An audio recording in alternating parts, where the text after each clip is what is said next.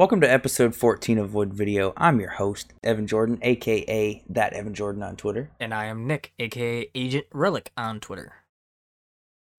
And today we have a Ancient Evil versus the Incompetent double feature. This is a fun one. What was so funny? I was stalling. I didn't have it pulled up, the title or what I was going to say. You're incompetent, just like the people in these movies. Yeah. Yeah. So hopefully the Ancient Evil that's inside this store doesn't try to get us, because we're not going to make it. Yeah, but today we got two... They're very different. One's sci-fi, one's like a live-action role-playing, like medieval. But yeah, they fit together very well, I think. And they're both have like super over-the-top dialogue. And they're super cheesy, campy. So if you're into that sort of they're both like heavily stylized movies, you know? Yeah. And I think they, I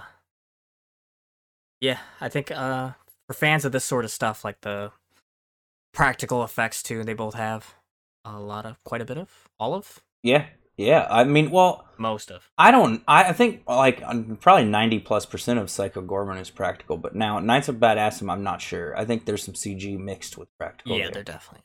But the monster design, like the monsters themselves. Yeah, all of that's practical. Are all practical in both movies. Although, and I like that. I'm a sucker for that kind of stuff. Psycho Gorman definitely has more of it.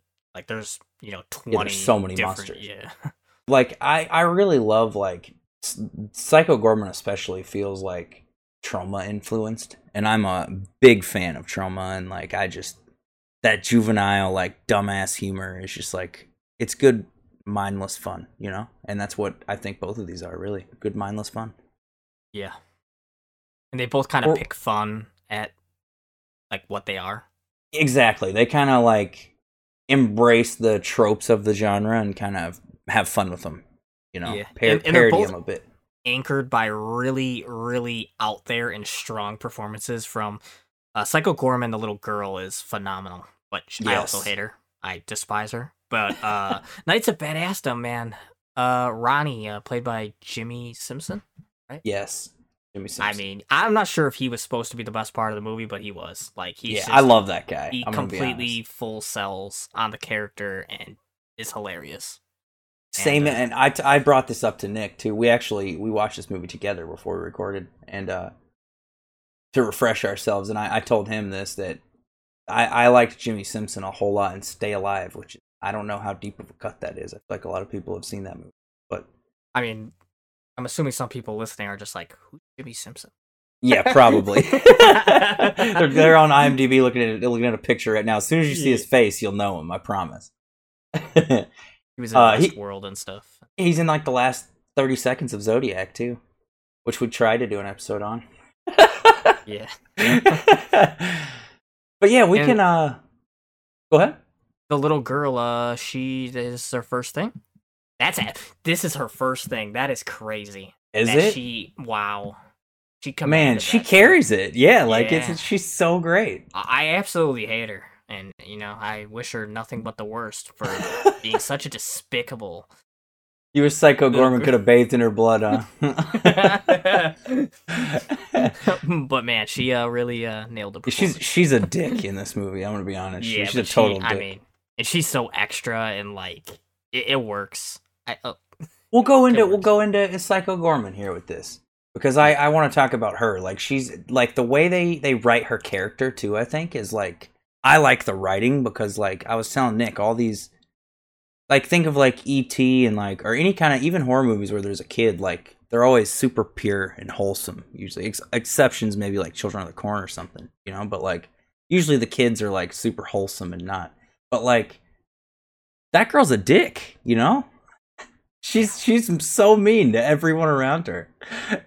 both physically and verbally.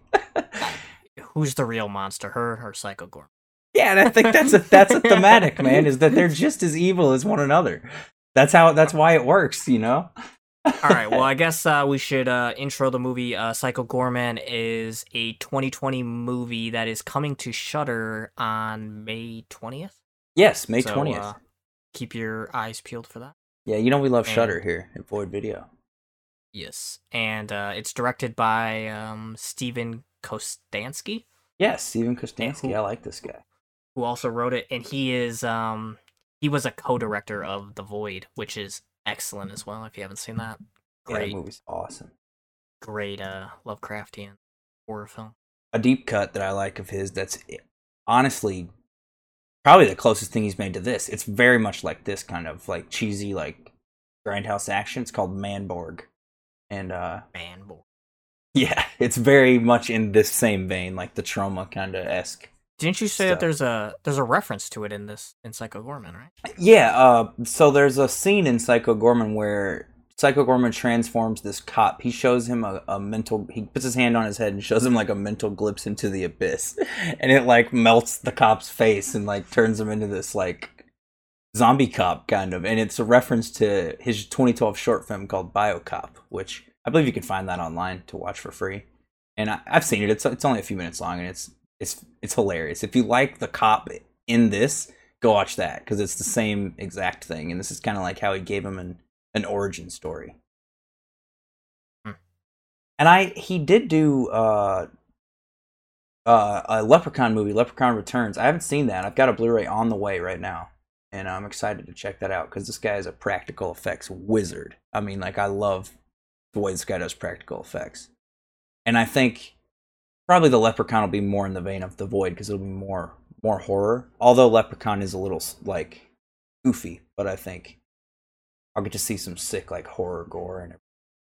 I'm excited for that. Yeah, so Psycho Gorman, the movie opens, and it's two siblings, one girl and one boy. They're like around 10, I'd say. Yeah, they're probably like 10. Yeah, 11, but something like that. They're playing a game. I forgot. They're playing like a game, Crazy Ball, that they made up. It's some weird. The girl makes up all these games. Mimi is her name. She makes up all these games. And the prize, I guess, is right. The other one gets buried alive. The loser gets buried alive. And she like forces Luke to play these games. Her brother. He wants no part of it, but she makes him. Yeah, so Luke ends up losing, and, he's digging his own grave, and she's, like, being snobby the whole time, like, that he's doing it, like, oh, hurry up, I want to go to bed. Yeah. But they end up unearthing this stone that, what's it called? It's called, like, oh, man, it has a name. It's like this ancient gem. It is a badass name. You really dropped the ball, or the stone, rather. That, not remembering the name, but it's this like ancient crystal or this ancient gem, and it like they find out controls this evil monster, this ancient alien overlord.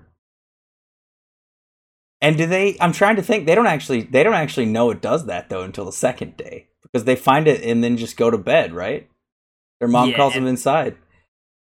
Yeah, so, and while they're sleeping, oh yeah, this was pretty funny too. So before they go to bed, they're asking their parents about, are monsters real?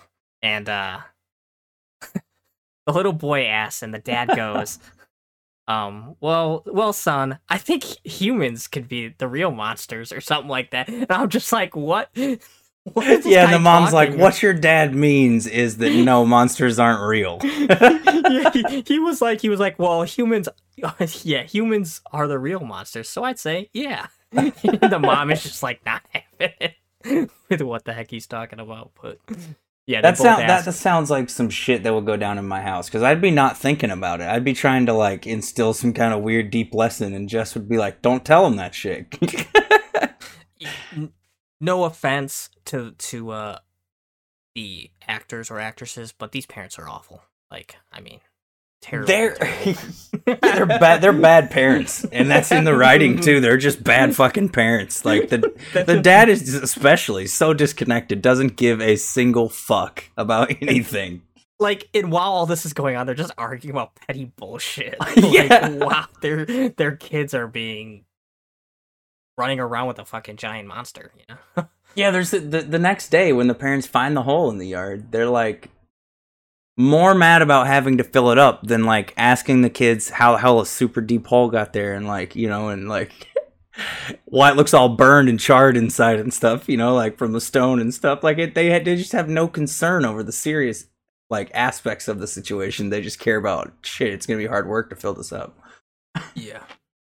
Yeah, but so while they're sleeping, a monster emerges from the hole, and he ends up going to an old shoe factory and killing the people inside of it. And the kids end up finding him there, and he introduces himself as the Archduke of Nightmares, who is a deadly warrior imprisoned on Earth after attempting to destroy the galaxy in a rampage. And there's like a lot of backstory to Psycho Gorman. Yeah, I like that. There's a lot of lore to it. Like I feel like they could do something else inside this, you know, universe or whatever. Like of him going back maybe or whatever. Yeah, there's some flashback sequences, and his planet looks cool and stuff. I really like how that stuff was shot, and you know, there's a lot of other monsters there. There's like what would you call them? They're like the Templars, I guess, is what they're called? The Templars is what they call them. They're like these ancient like, alien race or whatever. Yeah, and there's like a dozen of them. They sit around a table and just like choose They look everything. like, isn't it a Power Rangers character that has the wings like that? They look like that Power Ranger character with those wings. Well, not I can't remember like that. Those other alien things that sit around the table. They're like monsters. They're not Templars though. I don't think they're just like the Council. The Templars all look like that. And because there's this one scene where you see like a bunch of them like security guards walking around and they all look like that. That's the Templars. And then like those other people, there's all these weird ass aliens that are like all different and like crazy designs and stuff. I love how they look, but it's like those are just the council, the high council or whatever of the planet. But the Templars run shit, you know? Yeah. The Power Ranger looking people. I like that we're calling them, or I'm calling them the Power Ranger looking people, but that's what they remind me of. Yeah. So Mimi and Luke find Psycho Gorman in the factory, and they end up finding out that the gem that they found controls him. So whoever holds the gem, the Psycho Gorman has to bend to their very will. I mean, I guess that's the movie. Yeah, and of course, in the hands of a little shithead like Mimi, you know. Yeah, they're gonna do some shit. And they're this is where they name him, right? Yeah. And there's this whole back and forth, like they come up with all these names and stuff for him before landing on Psycho Gorman. And the monster, he talks, and his delivery reminds me a lot of Drax from Guardians of the Galaxy. He like doesn't get any sort of humor, so like everything's just straight into the point. He's very dry. Yeah. Like, because the kids are like, what do we name him? Psycho Gorman. And he goes, what? You can't be serious about that. Like, there's no way that's better than Archduke of Nightmares. Right. And then she like tries to tell him a knock-knock joke, and he's like saying that he's gonna like kill her or something like that. Yeah. And Luke goes, you're supposed to say, who's there? Yeah, she's like, knock knock, and he was like, I will bathe in your blood. And the kid's like, you're supposed to say who's there. Yeah. So like, I love the dynamic, the back and forth between the kids and PG. That's the best part, I think, of the whole movie. Yeah. And so they leave him there. It's funny, she like commands him to go sit down on a chair and while they go to bed, and that they'll come back tomorrow.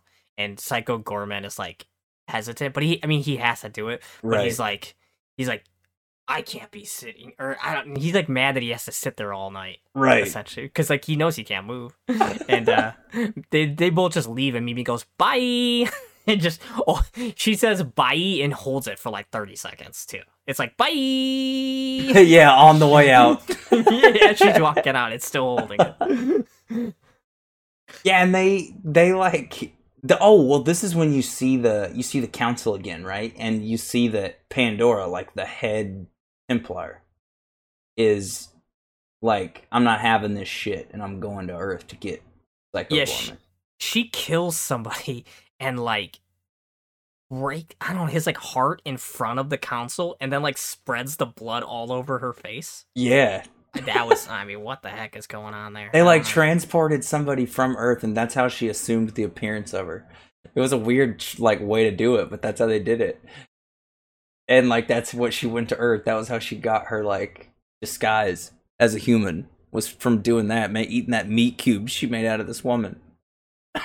It was super weird, and like everything in this movie is super weird, kinda. But I'm here for it. Yeah. So the next day, they bring their friend back with them to meet PG. Yeah, and Mimi has a bit of a crush on their friend, whose name is Alistair. Yeah, Alistair. Yeah, and Mimi has a bit of a crush on him, but that doesn't stop her from having Psycho Gorman have him turned into a giant brain, because he just...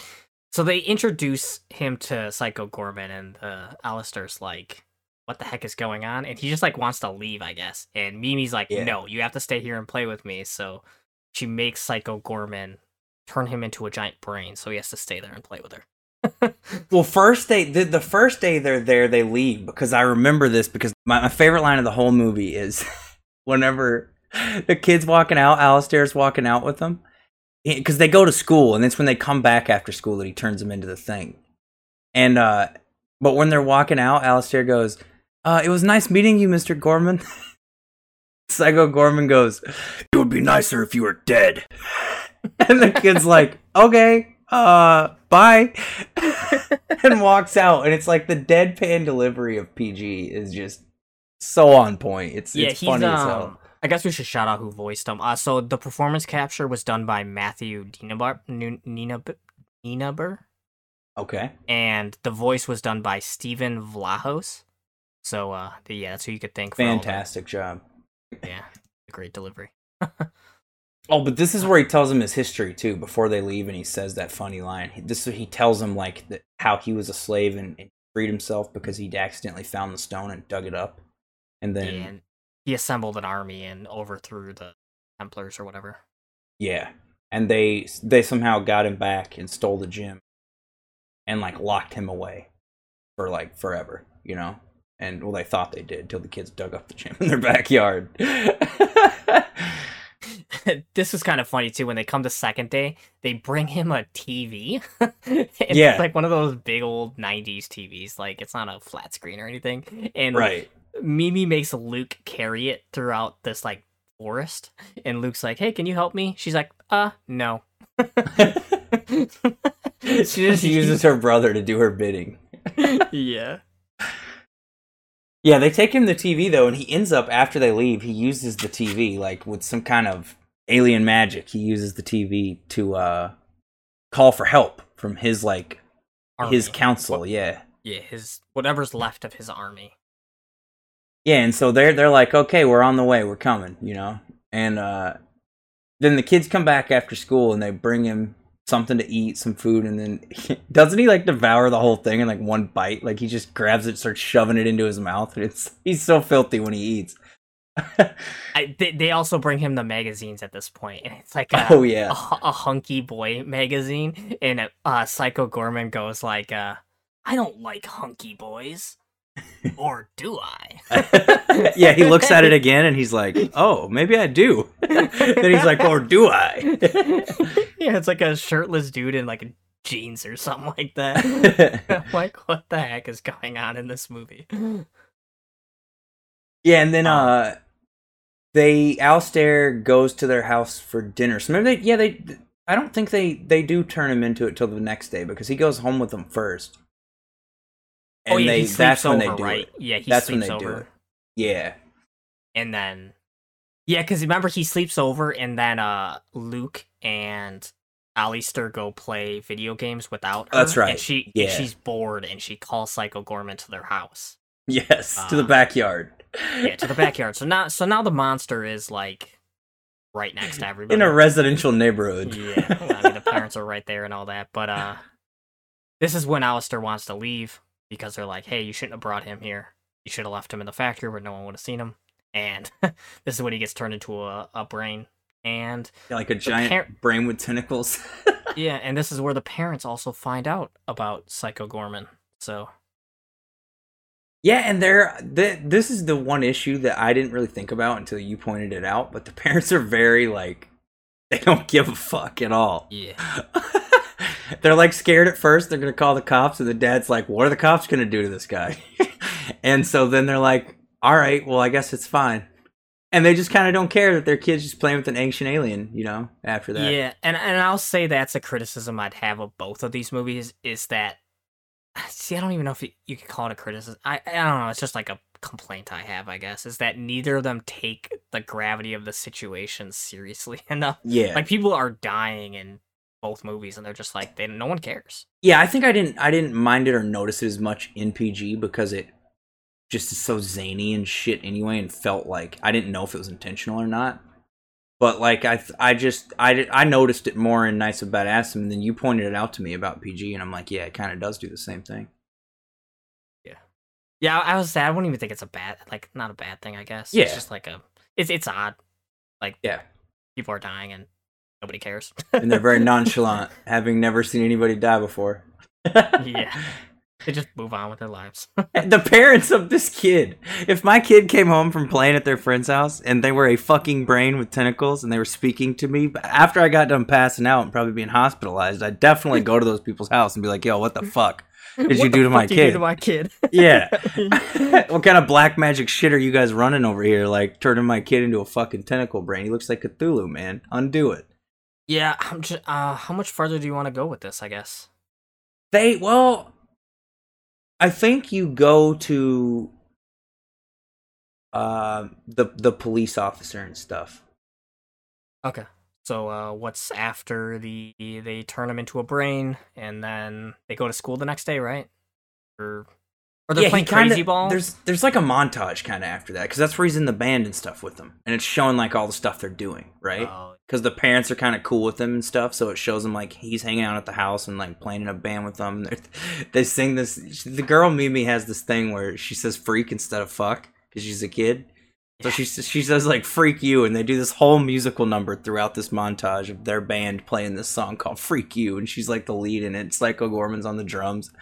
And it's pretty funny seeing that whole thing. And in the Blu-ray, I watched the making of, and Steven Kostanski said that that's the first scene that he envisioned that allowed him to figure out what he wanted this movie to be. Like, that was the band scene of Psycho Gorman playing music with the kids is where he started from and worked this whole story out of. But it definitely is like, it fits the vibe. Like, that's the vibe encapsulated in a scene, you know? But yeah, after that, then that's when they're going through the woods and stuff, right? And she's explaining the many uses of the F word. Yeah, exactly. She's telling him how to say. No, because when they're walking through, they have the cop. Oh yeah, they're in the parking lot still playing crazy ball with the mutated brain version of their friend, and then the cops come up. And after that, they go to the woods. Well, during the cops coming up, that's where the reference to BioCop is that we mentioned before. Yeah, and essentially the cops are they unload bullets into Psycho Gorman. Nothing happens. He ends up turning one of them into a zombie. Yeah, by just sticking his hand on his head, making him his slave essentially. So now Psycho Gorman has a pet as well, on top of Mimi having a pet. Yeah, it's her pet's pet. Yeah. So like a whole chain of pets. Well, I guess Alistair is kind of their pet too. Yeah, so it's like their little gang. Yeah. They got like, all kinds of pets. They're real fucked up Cabbage Patch Kids. I just like how Luke is like stuck in the middle of all of this. At one point, Mimi is mad at Luke, and she just like nonchalantly tells Psycho Gorman to kill Luke. Yeah, and he grabs him and just picking him up. Yeah, and he's like choking him to death, and Mimi's like, "Stop! Just kidding." Like, what the hell is wrong with you? Literally, when they find Psycho Gorman and find out that she controls him, the first thing she has Psycho Gorman do is pick up Luke and spin him around in a circle. Yeah. Like, it's all game to her, man. Well, they get the cop, though. Once he turns him into... This is funny. Whenever he turns him into the bio cop, then he tells the other cop, "You go tell your measly little fellow officers." I forget how he says it. It's super funny, the wording he uses. And basically tells him to fuck off and I'll let you live, you know? Go tell everybody that what happened. Yeah, go warn them of my presence. And yeah. He gets back in the cop car and he realizes he didn't drive. So the keys are on his zombified partner, I guess, ex-partner. Yeah. Ex-partner at this point, yeah. He's like yelling to him like, "Hey, give me the keys," and like obviously he can't. So he just gets out and sprints. Full on sprints out of there. And this is one of those slapstick moments where it's like super trauma vibe. Like this is like the kind of humor that they have is like it harkens back and reminded me of like something straight out of Toxic Avenger, you know? Yeah. And so that's when they go on the walk through the woods after they play crazy ball and stuff and have the confrontation with the police. And the whole time BioCop is like, he's aware still. He's a zombie, but like inside, the guy is still in there somewhere. He's trying to essentially get them to kill him. So he like passes a note to Mimi that says, "Please kill me." He like tries to shoot himself and can't. Yeah, he's walking around like moaning, oh, and like firing his gun off and stuff, trying to hit himself, and he can't. And it's like so morbid and dark, but it's so funny. Yeah, and they end up meeting up with the Paladins of the Obsidian, which is Psycho Gorman's army, and he asked them for help in getting the stone away from the little girl. And they're pretty much like, nah, I mean, we're fine without you. It's been better without you. Yeah, they've kind of been on vacation, I think, since PG's been gone. Yeah, so I mean, I guess that's where we stop. Yeah, I think that's where we cut it off because like after that's where the end of the movie happens. Yeah, well, it leads to the end. But yeah, essentially, so the Templar's going to stop Psycho Gorman, which leads to the clash at the end. Right, I guess. And there's still some fun twists we haven't mentioned too. There's some stuff that happens in this last 30 minutes that you probably won't see coming. That's kind of funny, yeah. And I don't want to ruin it, you know. But it's definitely I recommend this because like it's so weird and it's like it works. It's charming. It's charmingly weird. Let's put that on the box, man. Put that on the box. It's charmingly weird. Void video. Charming. I know this is right up my alley though. I can't say that everybody would like this because they won't. Like yeah, I'm 50-50 on it. I liked things it did, and then I didn't like things it did. I don't think the humor always hit. It's very juvenile. Yeah. Which yeah. And I like that. It worked for me. But if you're not into that, you're not gonna like it that much because there's no reason to ever care about anything that's going on. I guess that's essentially my issue. Like, there's no character to latch onto. Yeah, it's super slapstick. You know, yeah, and like they don't treat anything seriously whatsoever. It's like I don't know.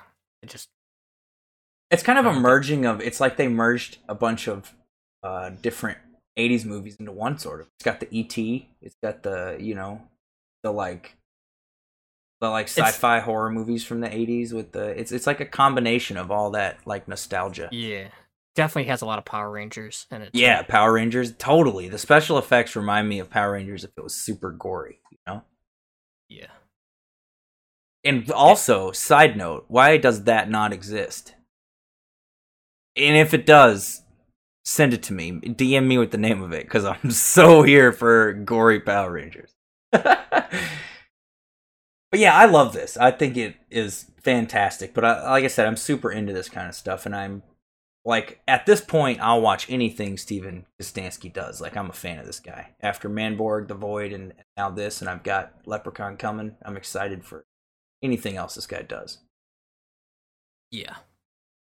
Definitely an interesting director who has a unique style.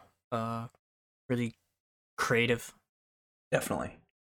He's doing stuff that, like, there's not a lot of people are doing. And I like that out-of-the-box kind of approach he has.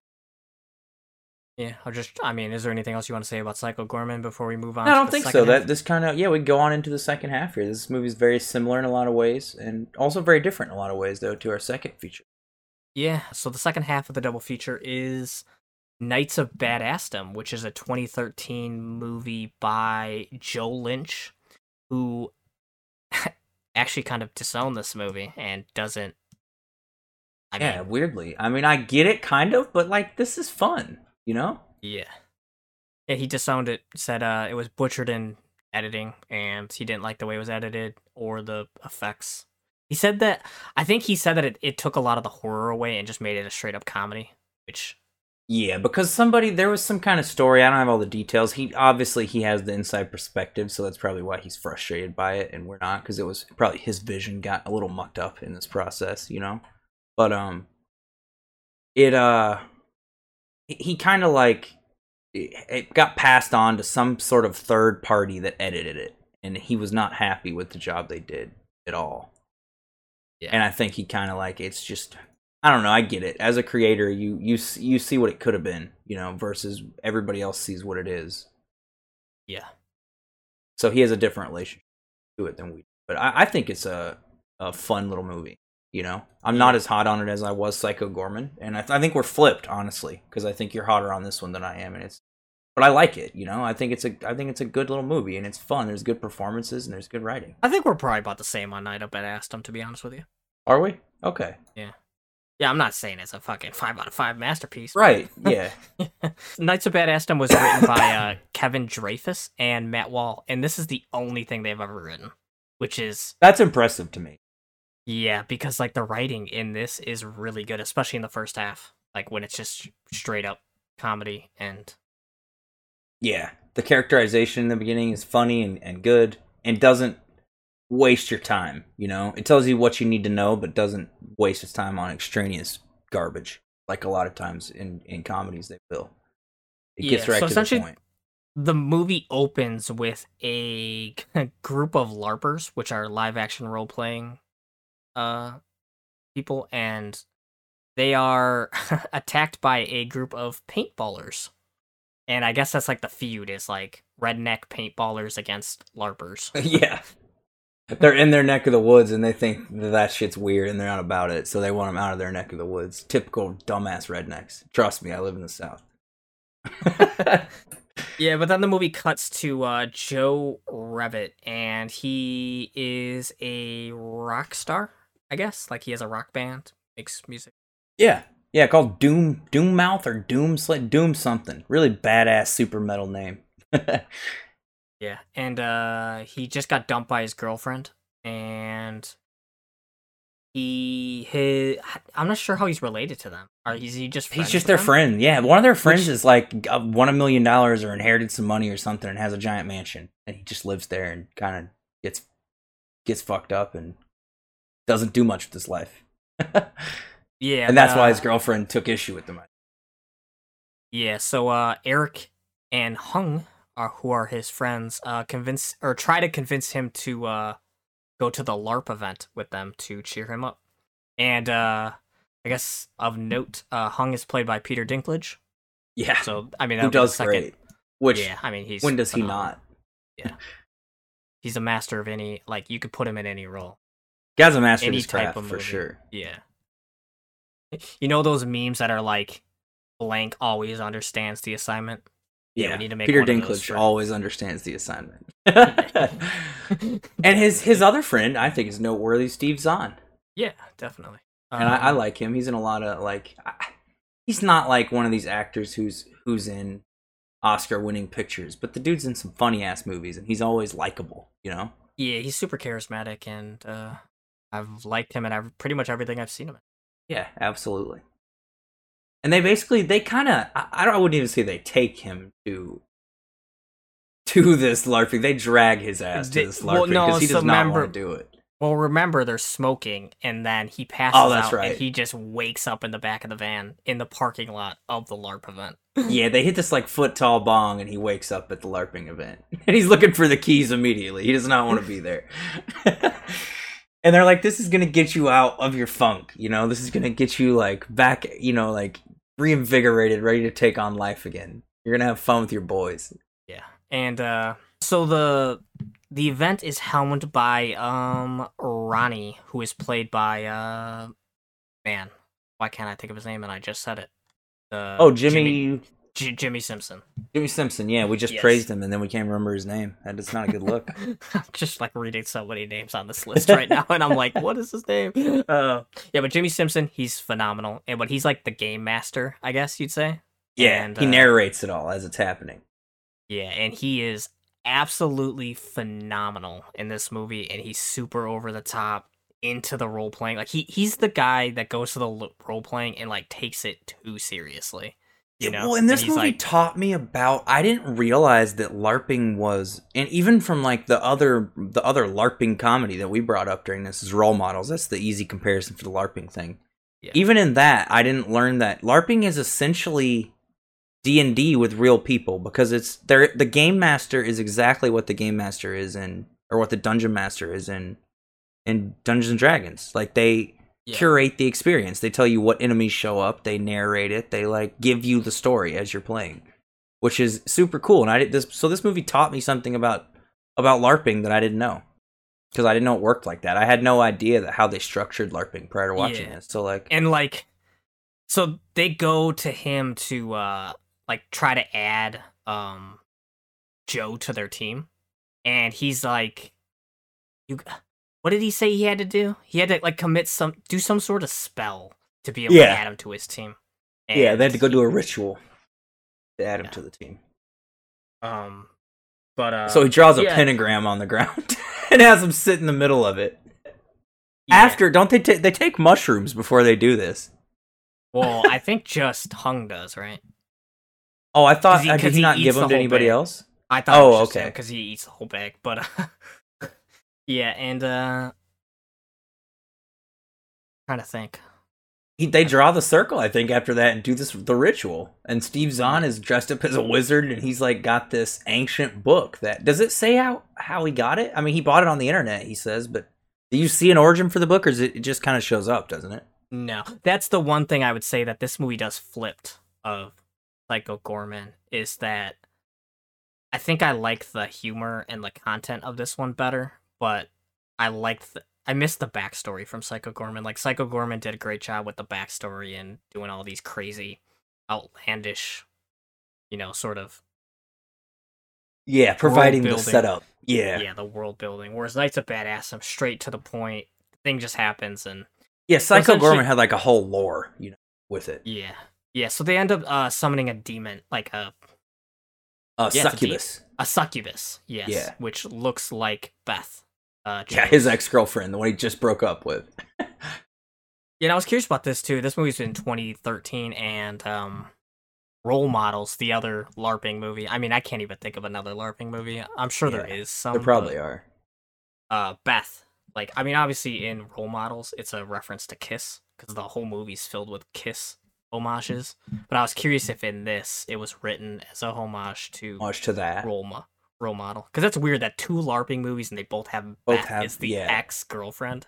Like, that's got to be an homage. Trying to win the writers back. Did, because they probably liked Role Models if they wrote this movie, Yeah. So that could have been a nod to that for sure. And one thing I before I forget to mention it that I want to bring up, and this goes for both of these movies, the score in these movies are sick. Like, both movies have a sick score. Psycho Gorman's is like an 80s synth pop masterpiece. Metal. Yeah, it also has metal in it too. Yeah, I was actually gonna bring that up with the metal in this, because there's metal music. So this Knights of Badassdom actually has a really interesting approach to the score, because when it's something to do with the demons, it's like metal. But then when they're just walking around, it's like medieval, like stuff you do like fantasy music. Yeah, like, or Renaissance fair, or anything like that. Like, and there's kind of even when there's metal, it's a nice, like, it sounds like a cool medieval type metal. Like, it goes with it. It really fits, I think. Yeah. They did a good job. I don't know who did the score for that, but fantastic job. And Psycho Gorman, cool ass soundtrack too. It's both of these. Yeah. So after they get they bring the succubus in, and they kind of all, like, this is another point where the dude does actual fucking magic, like dust flies back, and they kind of like stop and don't realize what happens, and then the dude's trying to tell him, Joe is like, yo, I just saw some stuff, like, I saw Beth, like, I saw faces and stuff. He doesn't say Beth then, he says faces. And that's when he accuses Hung of, like, slipping in some mushrooms. But they kind of just go on about their quest after that until the monsters attack them. I say monsters. They're monsters with quotes around them because they're part of the LARP, right? Yeah. Well, I guess we forgot to mention this too. The only reason Joe agrees to accompany them on this and be added to the team and participate is there's a girl there, and she's accompanying her cousin Gunther, who is according to her always in character. He's like another one of those takes it way too seriously. But she is played by Summer Glau, who is River from Serenity, Firefly. Yeah. Very well known. And yeah, he's kind of Gunther's like the alpha male though, like that takes it serious. And Jimmy's character Robbie is like the more what do you call the medieval people who played the instrument and came around and danced and told stories? What do you call those people? Bards. Yeah, he's like a bard, and Gunther is like a warrior, you know? Yeah. Yeah, but Summer Glau plays Gwen, and she is like the only reason Joe agrees to go, because he's like, who is that? Like, he just kind of wants to play along for that. Yeah. And she is at the ritual as well, right? Yeah, she is. She's part of that group. As is Daniel Puty's character, who is that's Abid from Community, for all you Community watchers. But they're there at the ritual too, and they walk out, and that's when the fake monsters attack them. And they fight them. During this like fight with these fake monsters, it keeps cutting to one of the fake monsters is lost. One of the actors who's playing the fake monster is lost. That was funny too. So at the beginning, the actor is talking to Ronnie about like the job or whatever. And I'm assuming he was like hired to do this, but he's like, I'm too good of an actor to be doing this. Essentially, he's like begrudgingly participating as this monkey suit. Like, he walks off with the costume and goes, "Weekend improv up my ass." And he's all upset about it. Well, this same guy is in the woods and he's lost. He lost the group of the other like monkey monster things, and like he's got his mask off and he's walking around. Well, he sees Beth. He sees that he doesn't know it's a demon at the time, but he sees the succubus, you know, and he approaches her. He's like, "What's going on? I'm lost," you know, and she basically comes up to him and puts him against a tree, and he thinks sexy time is about to happen, and then she rips his jaw completely off of his face. Yeah. Basically in that order. And there's this is one of the shots I think that you could see Joel Lynch was talking about. Like there's a couple times where you see practical effects and it's almost like there was gonna be CGI with it, you know? And they didn't. I don't know if it was a budget thing, if it was a time thing, if it was an editing thing, or how that happened. But I noticed a couple times what he's talking about. Yeah, this feels very low. Both the movies, they feel very low budget. Although I'm sure Psycho Gorman had a higher budget because there's so many more. Yeah, exactly. Because like Knights of Badassdom only has a couple like practical effects monsters, whereas Psycho Gorman has like 20. Yeah, all those synthetic like or whatever they call like the prop bodies were probably. And some of those looked like animatronics in Psycho Gorman. I think they were. So, like the little dude with the brain in the dome, the little robot guy with the brain in the dome. He looked like they had a remote control or something and like turned that guy around. That was really cool.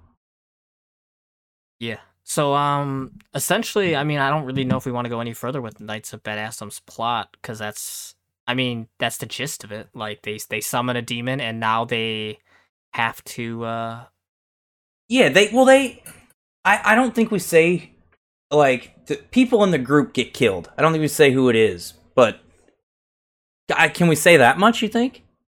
Yeah. Because they find dead bodies, and that's how they know something's wrong. So the demon gets summoned and people start dying, right? Right, yeah, and exactly. Like, they're the only ones that know about it because it's super late at night. Everyone else is sleeping, getting ready for the big battle in the morning.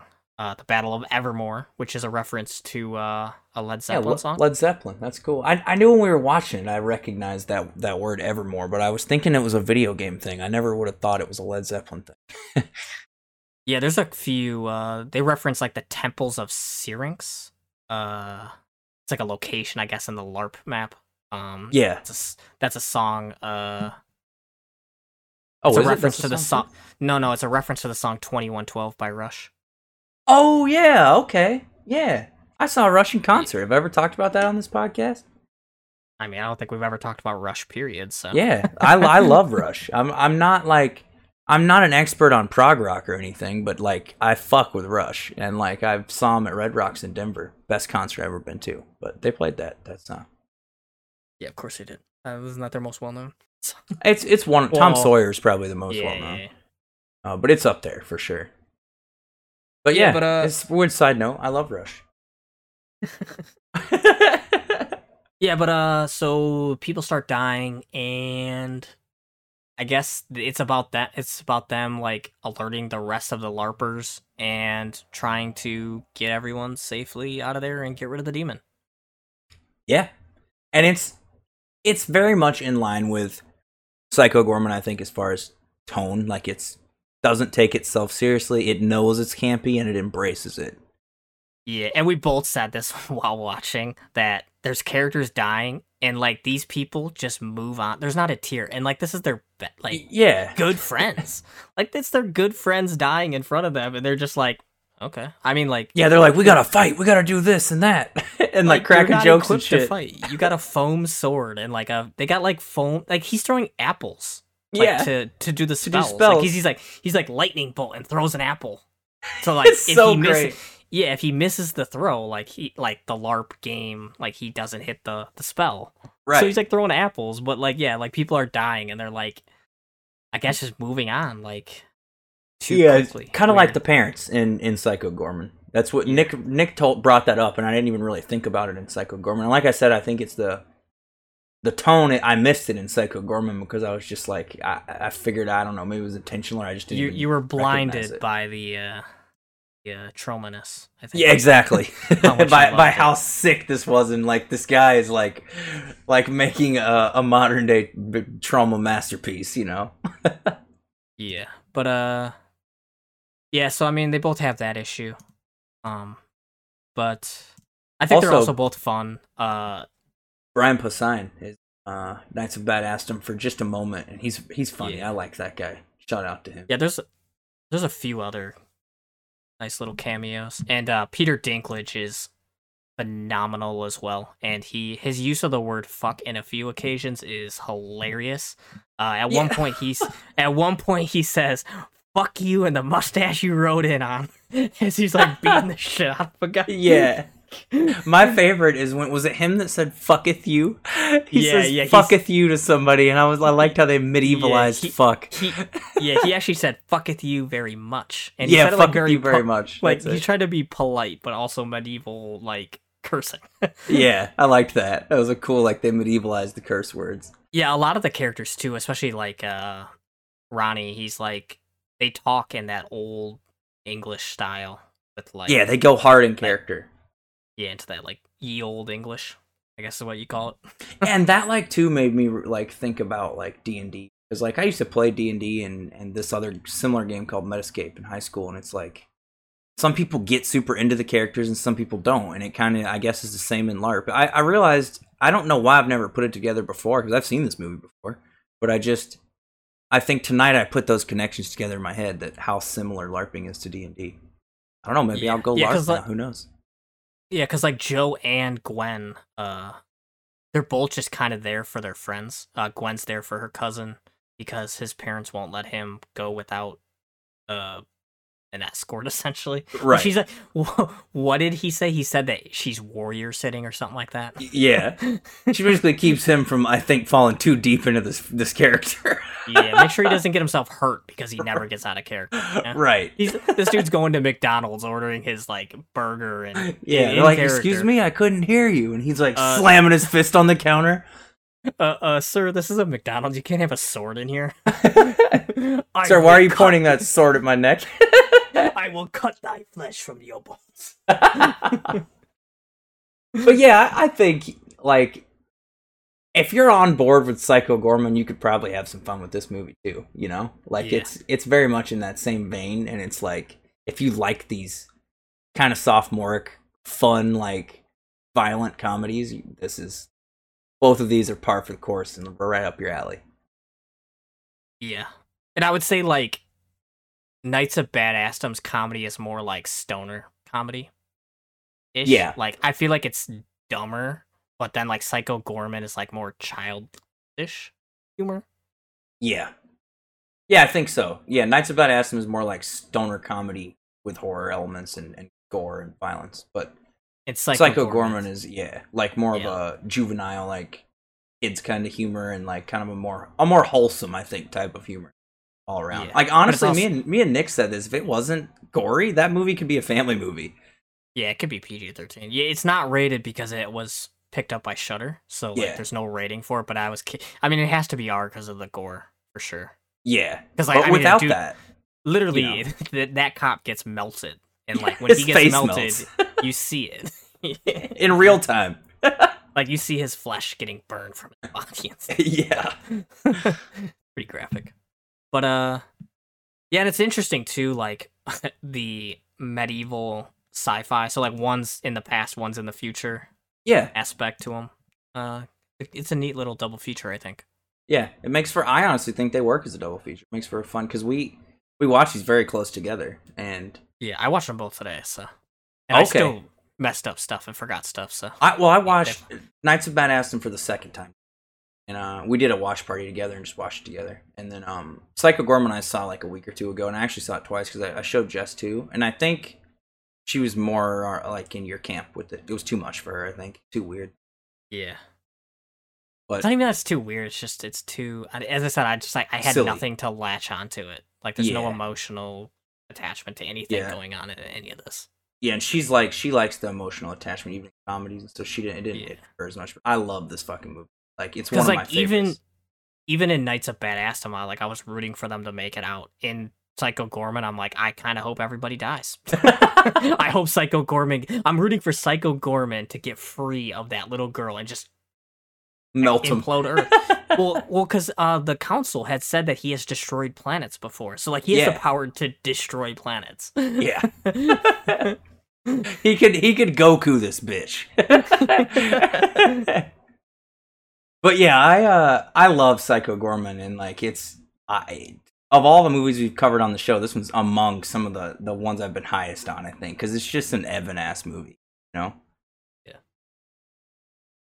But yeah, I think this is if you're into this kind of stuff, this is a great double feature for you.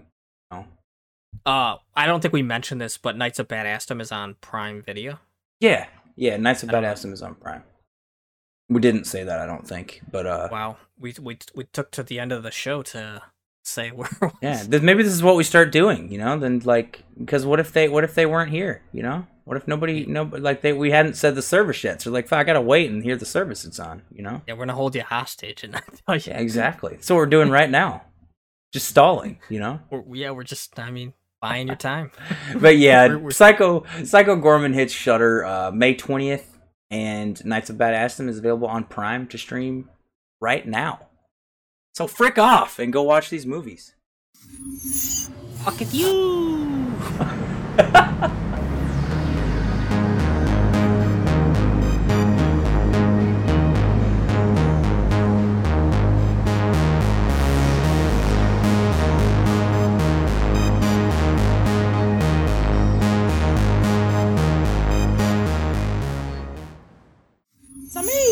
Psycho Gorman. Eat some meat. Imagine if you talk like that. Someone should overdub the movie. And he talks like that. Oh man, what's wrong with the Archduke Nemesis? All right. I will rip the flesh from your bones. It'd be better if you were dead.